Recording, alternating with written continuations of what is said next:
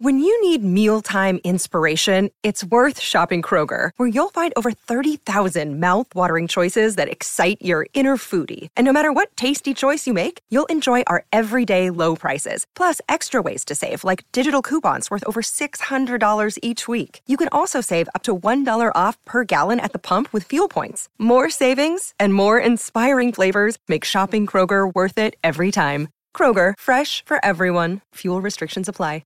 Another day is here, and you're ready for it. What to wear? Check. Breakfast, lunch, and dinner? Check. Planning for what's next and how to save for it? That's where Bank of America can help.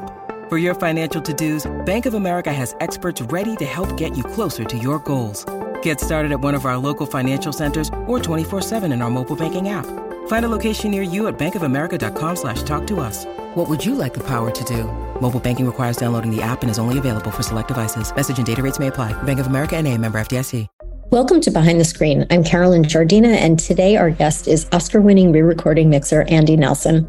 This season, Andy received his 23rd and 24th Oscar nominations for Baz Luhrmann's Elvis and Matt Reeves' The Batman, extending his record as the most nominated person in sound. Additionally, he now holds the distinction as the third most nominated living person. Nelson has won Oscars for Saving Private Ryan and Les Miserables, and his longtime collaboration with Steven Spielberg has included nominations for movies including Schindler's List, Lincoln, Bridge of Spies, and West Side Story.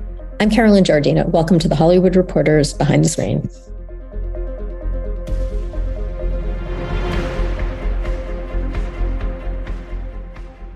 Andy, it's so good to see you. Lovely to see you too. Thank you for inviting me. So when you hear it said that you're the third most nominated living person, does it sound real? It kind of doesn't really. I have to pinch myself a little bit. I also sort of scares me how long I've been mixing now. That's the other thing. But no, I mean, it's an incredibly flattering, and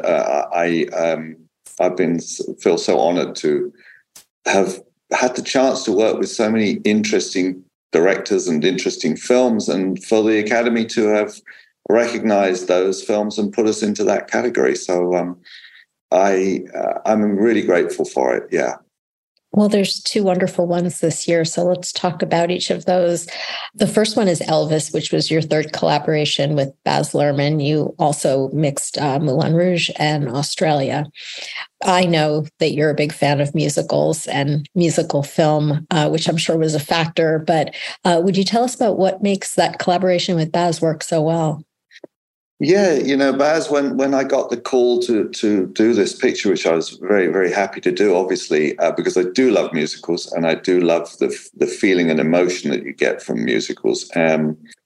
But Baz, the first time I worked with him was on Moulin Rouge, and that was definitely a baptism of fire because he is, I've said this before, I think of him as a creative tornado because he just sort of flies into the room and out comes all sorts of wonderful ideas. He's full of these creative ideas and thoughts and passions. And I love that. To me, that's the sort of oxygen for me that I love. And so this was very similar. It took me straight back to Moulin Rouge in many ways when I first watched Elvis, because he definitely puts you as the audience into that kind of, hang on to your seats a little bit. Particularly the first 5 or 10 minutes of his movies tend to do that. And it's his way of sort of signing a contract with the audience in some ways. And so it felt very familiar, but I was completely wowed by the film, completely bowled over by Austin Butler's performance. And from a sound point of view, shocked at how brilliant Austin was at his vocals. I mean, we used his vocals through the first half of the movie. Obviously we switch over to Elvis. It is a movie about Elvis, so you're going to want to hear Elvis, and rightly so. But he holds his own right up to the halfway mark, and the switchover happens sort of seamlessly into Elvis. But it doesn't mean he's gone, because clearly there's work to be done throughout all the vocals by enhancing stuff that Austin did. To help some of the moments where some of the original recordings might not have been so good. on and off mic and things like that. And then also, obviously, when there's dramatic moments within the second half of the movie where Austin's singing something and talking, then that's clearly Austin. So it's really the main performance numbers that we switch over to Elvis. But yes, lots of challenges, lots of incredibly fantastic moments, mixing all the contemporary artists like Doja Cat and Stevie Nicks and Jack White and people into Eminem into the movie soundtrack.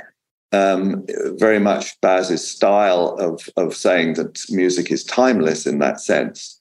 But yes, a challenge, but I loved every minute of it. We had a great time. Well, I was recently at the Advanced Imaging Society Awards, and as Baz accepted his award, which was presented by Austin, by the way, he actually spoke about you and talked a little bit about how you extracted and used the archival material of Elvis singing, and then, as you said, combined it with Austin's voice. Would you elaborate on how that process worked? Yeah, the hardest thing, well, the switchover point in the film where we do go into the real Elvis vocal was the 1968 comeback special. And the original audio for that was actually a mono from a VHS from the transmission of the TV show. So you can imagine how that sounded compared to everything we'd done in the movie up to that point in full 9.1 Atmos, and then suddenly here's a mono piece of track with everything on it. So clearly that was going to have a lot of work done. So Elliot Wheeler and Jameson Shaw, the two music composer and music producers who I dealt with primarily, they obviously took that track and worked on it in terms of filling out the rest of the band to try and get some enhanced drums, enhanced bass, keyboards, things like that. All utilizing the original track all the time, but just sort of, building from that. And then they use technology, a lot of it I don't have to deal with it personally, but they use it through Pro Tools and things where they're extracting the vocal as best they can from the track. Now, the danger with that is it's a very clever technology, but it's dangerous because if you go too far, it has some very, very strange aliasing and weird sounds that have come attached to that vocal, because the software is trying to extract it, and it leaves a trail of weird sounds attached to it. So what I tended to do on that particular song, and that was the worst of all of them. From then on, the recordings got better. By the time we got to Vegas, we had multi-tracks to work with. So obviously there was a lot more dynamics and a lot more quality we could deal with. But that 68 comeback special was the worst. So what I did, I think I mixed that 3 or 4 times, because every time I tried it, I wasn't happy with it. And it was so hard because I wanted to get his vocal sounding as best I could, but every time I pushed it, just even a 1/10 of a dB too much, all this weird sort of artifact sound would come with it and make it sound unpleasant. So it was a dance. It was a massive dance we did to get that comeback special to sound the way it did. But I think we achieved it in the end. And that was the hardest part. As I say, the rest of the recordings just, chronologically got better and clearer and stronger. But that was our challenge, yeah. Having done that experimentation to get the comeback special right, is that a technique that you think you'll use going forward for future movies when, again, story-wise, it's appropriate, when you would be using archival material? Absolutely. I mean, it's fantastic what it does. You've just got to be careful with it. That's all. It's like anything, but it's a wonderful tool. And it just takes a little bit of massaging and work to get it to really sit the way you want it to. But yes, absolutely, that technology is great. And like all things in technology, Carolyn, it's probably only going to get better and better. They'll keep coming up with newer versions that are going to be even more powerful tools to use, I'm sure. So true. Really extraordinary work seeing those performances. Yeah, no, they were great. They were so much fun. And of course, Austin was, and by the way, don't forget that his mic, the original mic he was using, not only was he was going on and off mic, the band was going on and off mic, and there was a crowd all over it. So you all those components added together made for a very, very tricky sequence. But as I say, I think we were all happy with it at the end. Well, I know you weren't on set at the time, but I mean, just, talking to your colleagues, that must have been really extraordinary seeing that performance with the audience, the production of that scene, those scenes. Well, yeah, I think so. And I think Mandy Walker, the DP, has talked about how she built the film cameras inside the fake television cameras to try and capture. I mean, there's a whole area there that she talks about where they developed the look of it so they could capture it frame by frame to look exactly the same positioning where the cameras were and the look of the crowd. And yes, his performances. I mean, Austin did full performances of a lot of these songs throughout the film, which of course haven't made it into the movie because it would be too long. But he, once he got into the performances, he would perform the entire song. And I know one day everyone's hoping Baz will come up with a version with all those songs intact, which would be really fun to see. I was about to ask, could you think of some good clips for the DVD extras? Oh my goodness. Well, I've never had the luxury of sitting down looking at all these dailies. I wish I could, because, by the time it got to me, we were in full-fledged, mix the material we have to the end and get it finished in time. And as always on a mix, there's a time crunch. But one day I want to go back and look at some of that material, and when there's time, because I'm sure there's some wonderful moments in there. Yeah, they'll come up with a great DVD extra, I'm sure. Now, this year you're also nominated for Matt Reeves' The Batman. Mm-hmm. Very different film, very different set of challenges. But what is it like first just to work with Matt Reeves? I love Matt. He's great. Now, it's so interesting with all the directors. I mean, everybody has a different approach, a different style. You couldn't get two more different styles than Matt and Baz. Matt is very, very, he comes in, he sits with us. He never leaves the room. He's absolutely focused frame by frame by frame. And we work through the film in a very linear way. What we tend to do with Matt is that Will Files, who I mix with, and I've done 2 or 3 of Matt's films with Will, we have a chance, obviously, to go through it ourselves first so that we can get a kind of a shape to the reels, a shape to the whole movie. But then when Matt comes in, we just start at the top and we work our way down. And he will spend, it doesn't matter how long we spend on a scene, he wants to get the scene right before we're ready to move on to the next scene. We don't dance around the film the way that some people do. And it's very intense. It's very collaborative. He is always in great spirits about it, and we have a great time with him. But a very different approach than with Baz in that sense. But he's great. He's really, really wonderful, and really into the detail of things. I mean, the Batman track, I was really blown away by that when I first saw the film, and I was very happy the way it all turned out, because we were able to get some great dynamics in there. I mean, in fact, funnily enough, I've had 2 different directors ask me about that. They loved the fact that in the film it would go so quiet at times, and you'd hear a distant television way up the end of a corridor or something. And a lot of people really appreciated that. And I think that's the craft of Matt and the way it was shot and edited and presented to us to do the mix. It gave us tremendous latitude to have these really wide-ranging dynamics in the film, which I think, given the type of film it was, which was really a detective story, a sort of noir detective story, it wasn't what you'd think of as a traditional Batman. It really called for something that had that kind of moody quality to it. And, the sound of the city and the rain, and Michael Giacchino's score, which I think is one of Michael's best. And I've worked with him a few times, and he's always good, but boy, did he really pull it out on this one. The dimensions he came up with, the incredible. He wrote the main sort of theme. He wrote before Matt even shot a frame of film, and he presented it to Matt, and Matt used it on set because Matt fell in love with it. It has such a beautiful, romantic sort of, and yet sad feel to it.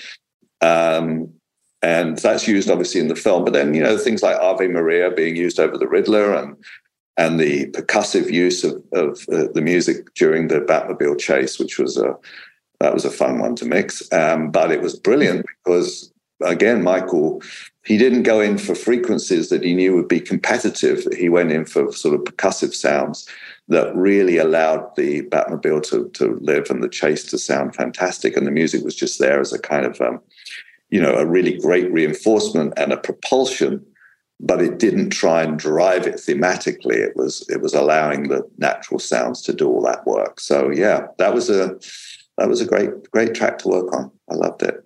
Since Matt was relaunching Batman, and he really made it his own, what were the things that you talked about at the start that, you know, he wanted to do to, you know, make it different, or, you know, like I said, really just make it his own?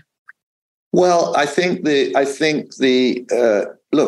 was on the screen. The point is that what's wonderful about sound mixing for me, and I'm not a sound editor or a designer, I'm purely a mixer, as you know. So I am presented with the finished film, and the way I view this, I'm always like the first audience in some ways. When I watch the film before I start working on it, I feel very privileged because I discover the film. I try not to always read a script. Sometimes I do, but generally I prefer not to, because I like to see the finished thing. I don't want to have preconceived ideas in my head. So I watch it and I just start to think, how are we going to do this? How are we going to do that? So I think that the film was up on the screen. All the answers, as always, were on that screen. And it was more or less a discussion of, one thing we talked about, for instance, was the Batman voice. Now, you know, Rob's performance, that is all performance. I've been asked a few times about what we did to his voice. And the honest truth is we did very little, because he performed it that way. And what we did was retain that performance. What the battle I had was getting clarity in some of the busy scenes, because it was such an internal voice. You know, he never projected very much, because that was his character. There was a fragmented sort of feel to him, and it was about retaining that, yet keeping clarity through. So there's some of the discussions I had with Matt in the beginning were, how do we keep that really internal feel to the voice, but still have the power? So we did bring Rob in to do a little bit of looping to help, so that he could recreate the voice, get it into that vocal range, but give me a tiny bit more power, so that I wasn't having to sort of sacrifice too many other sounds around it. That was a big discussion point when we started. And I was very, very clear when I screened the movie that that's something we should try and address fairly quickly, because I felt that could become a problem.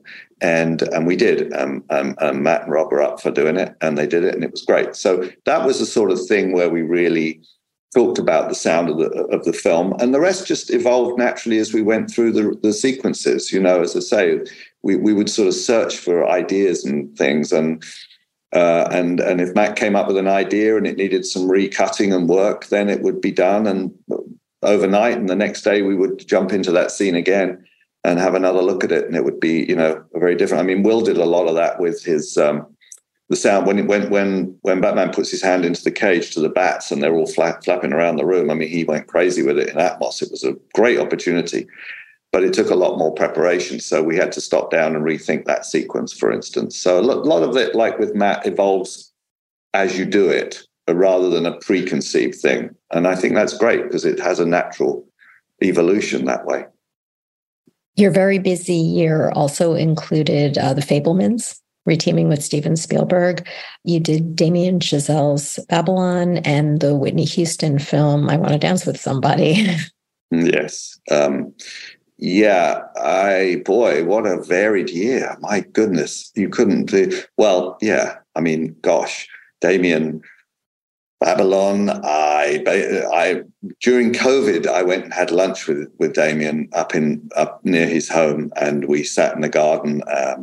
So we didn't have to wear our masks, and we discussed Babylon before he shot any of it. And it sounded such a fascinating project, and as indeed it was as a film.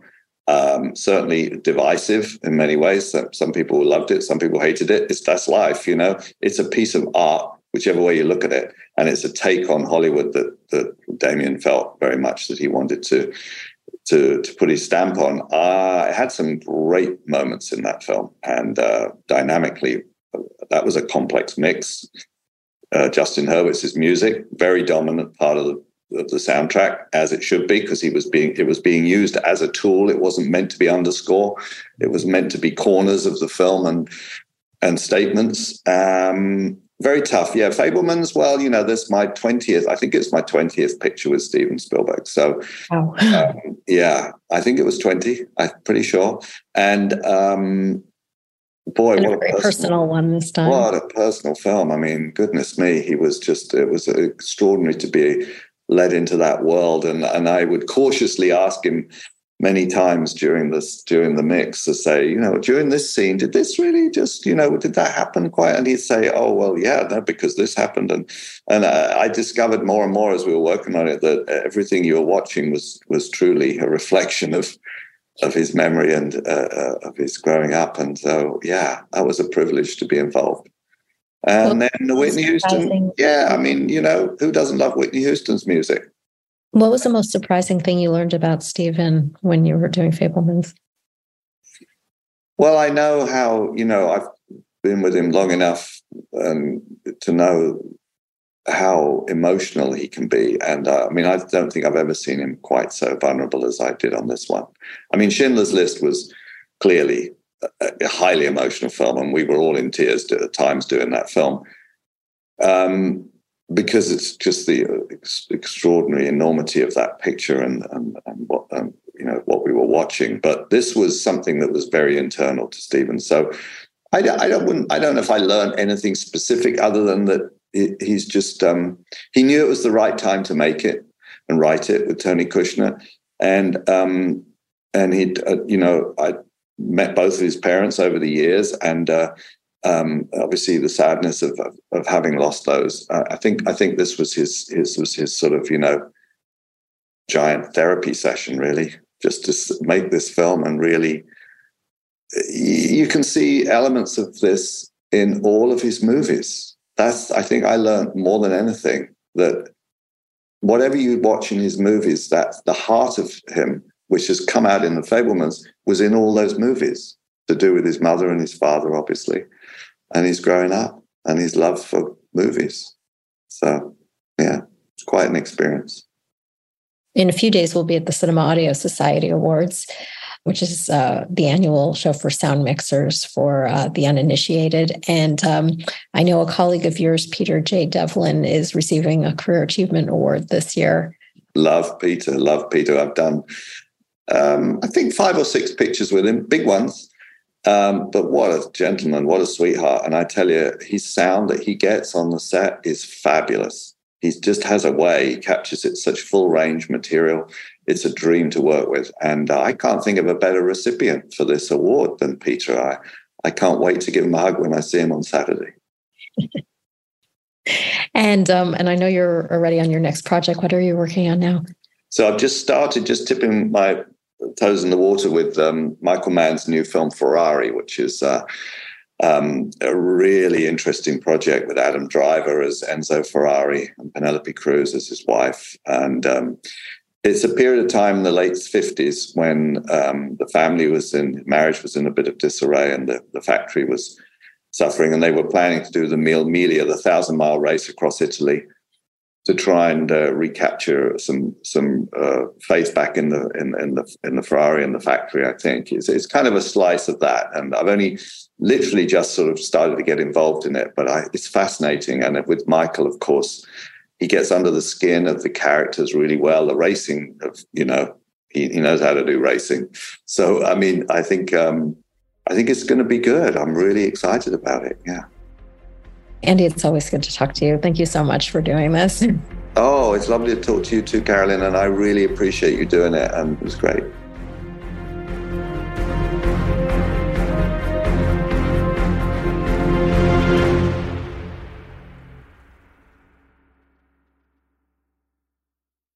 Judy was boring. Hello. Then Judy discovered ChumbaCasino.com. It's my little escape. Now Judy's the life of the party. Oh, baby, mama's bringing home the bacon. Whoa, take it easy, Judy. The Chumba life is for everybody. So go to ChumbaCasino.com and play over 100 casino-style games. Join today and play for free for your chance to redeem some serious prizes. ChumbaCasino.com. No purchase necessary. Void where prohibited by law. 18+ terms and conditions apply. See website for details.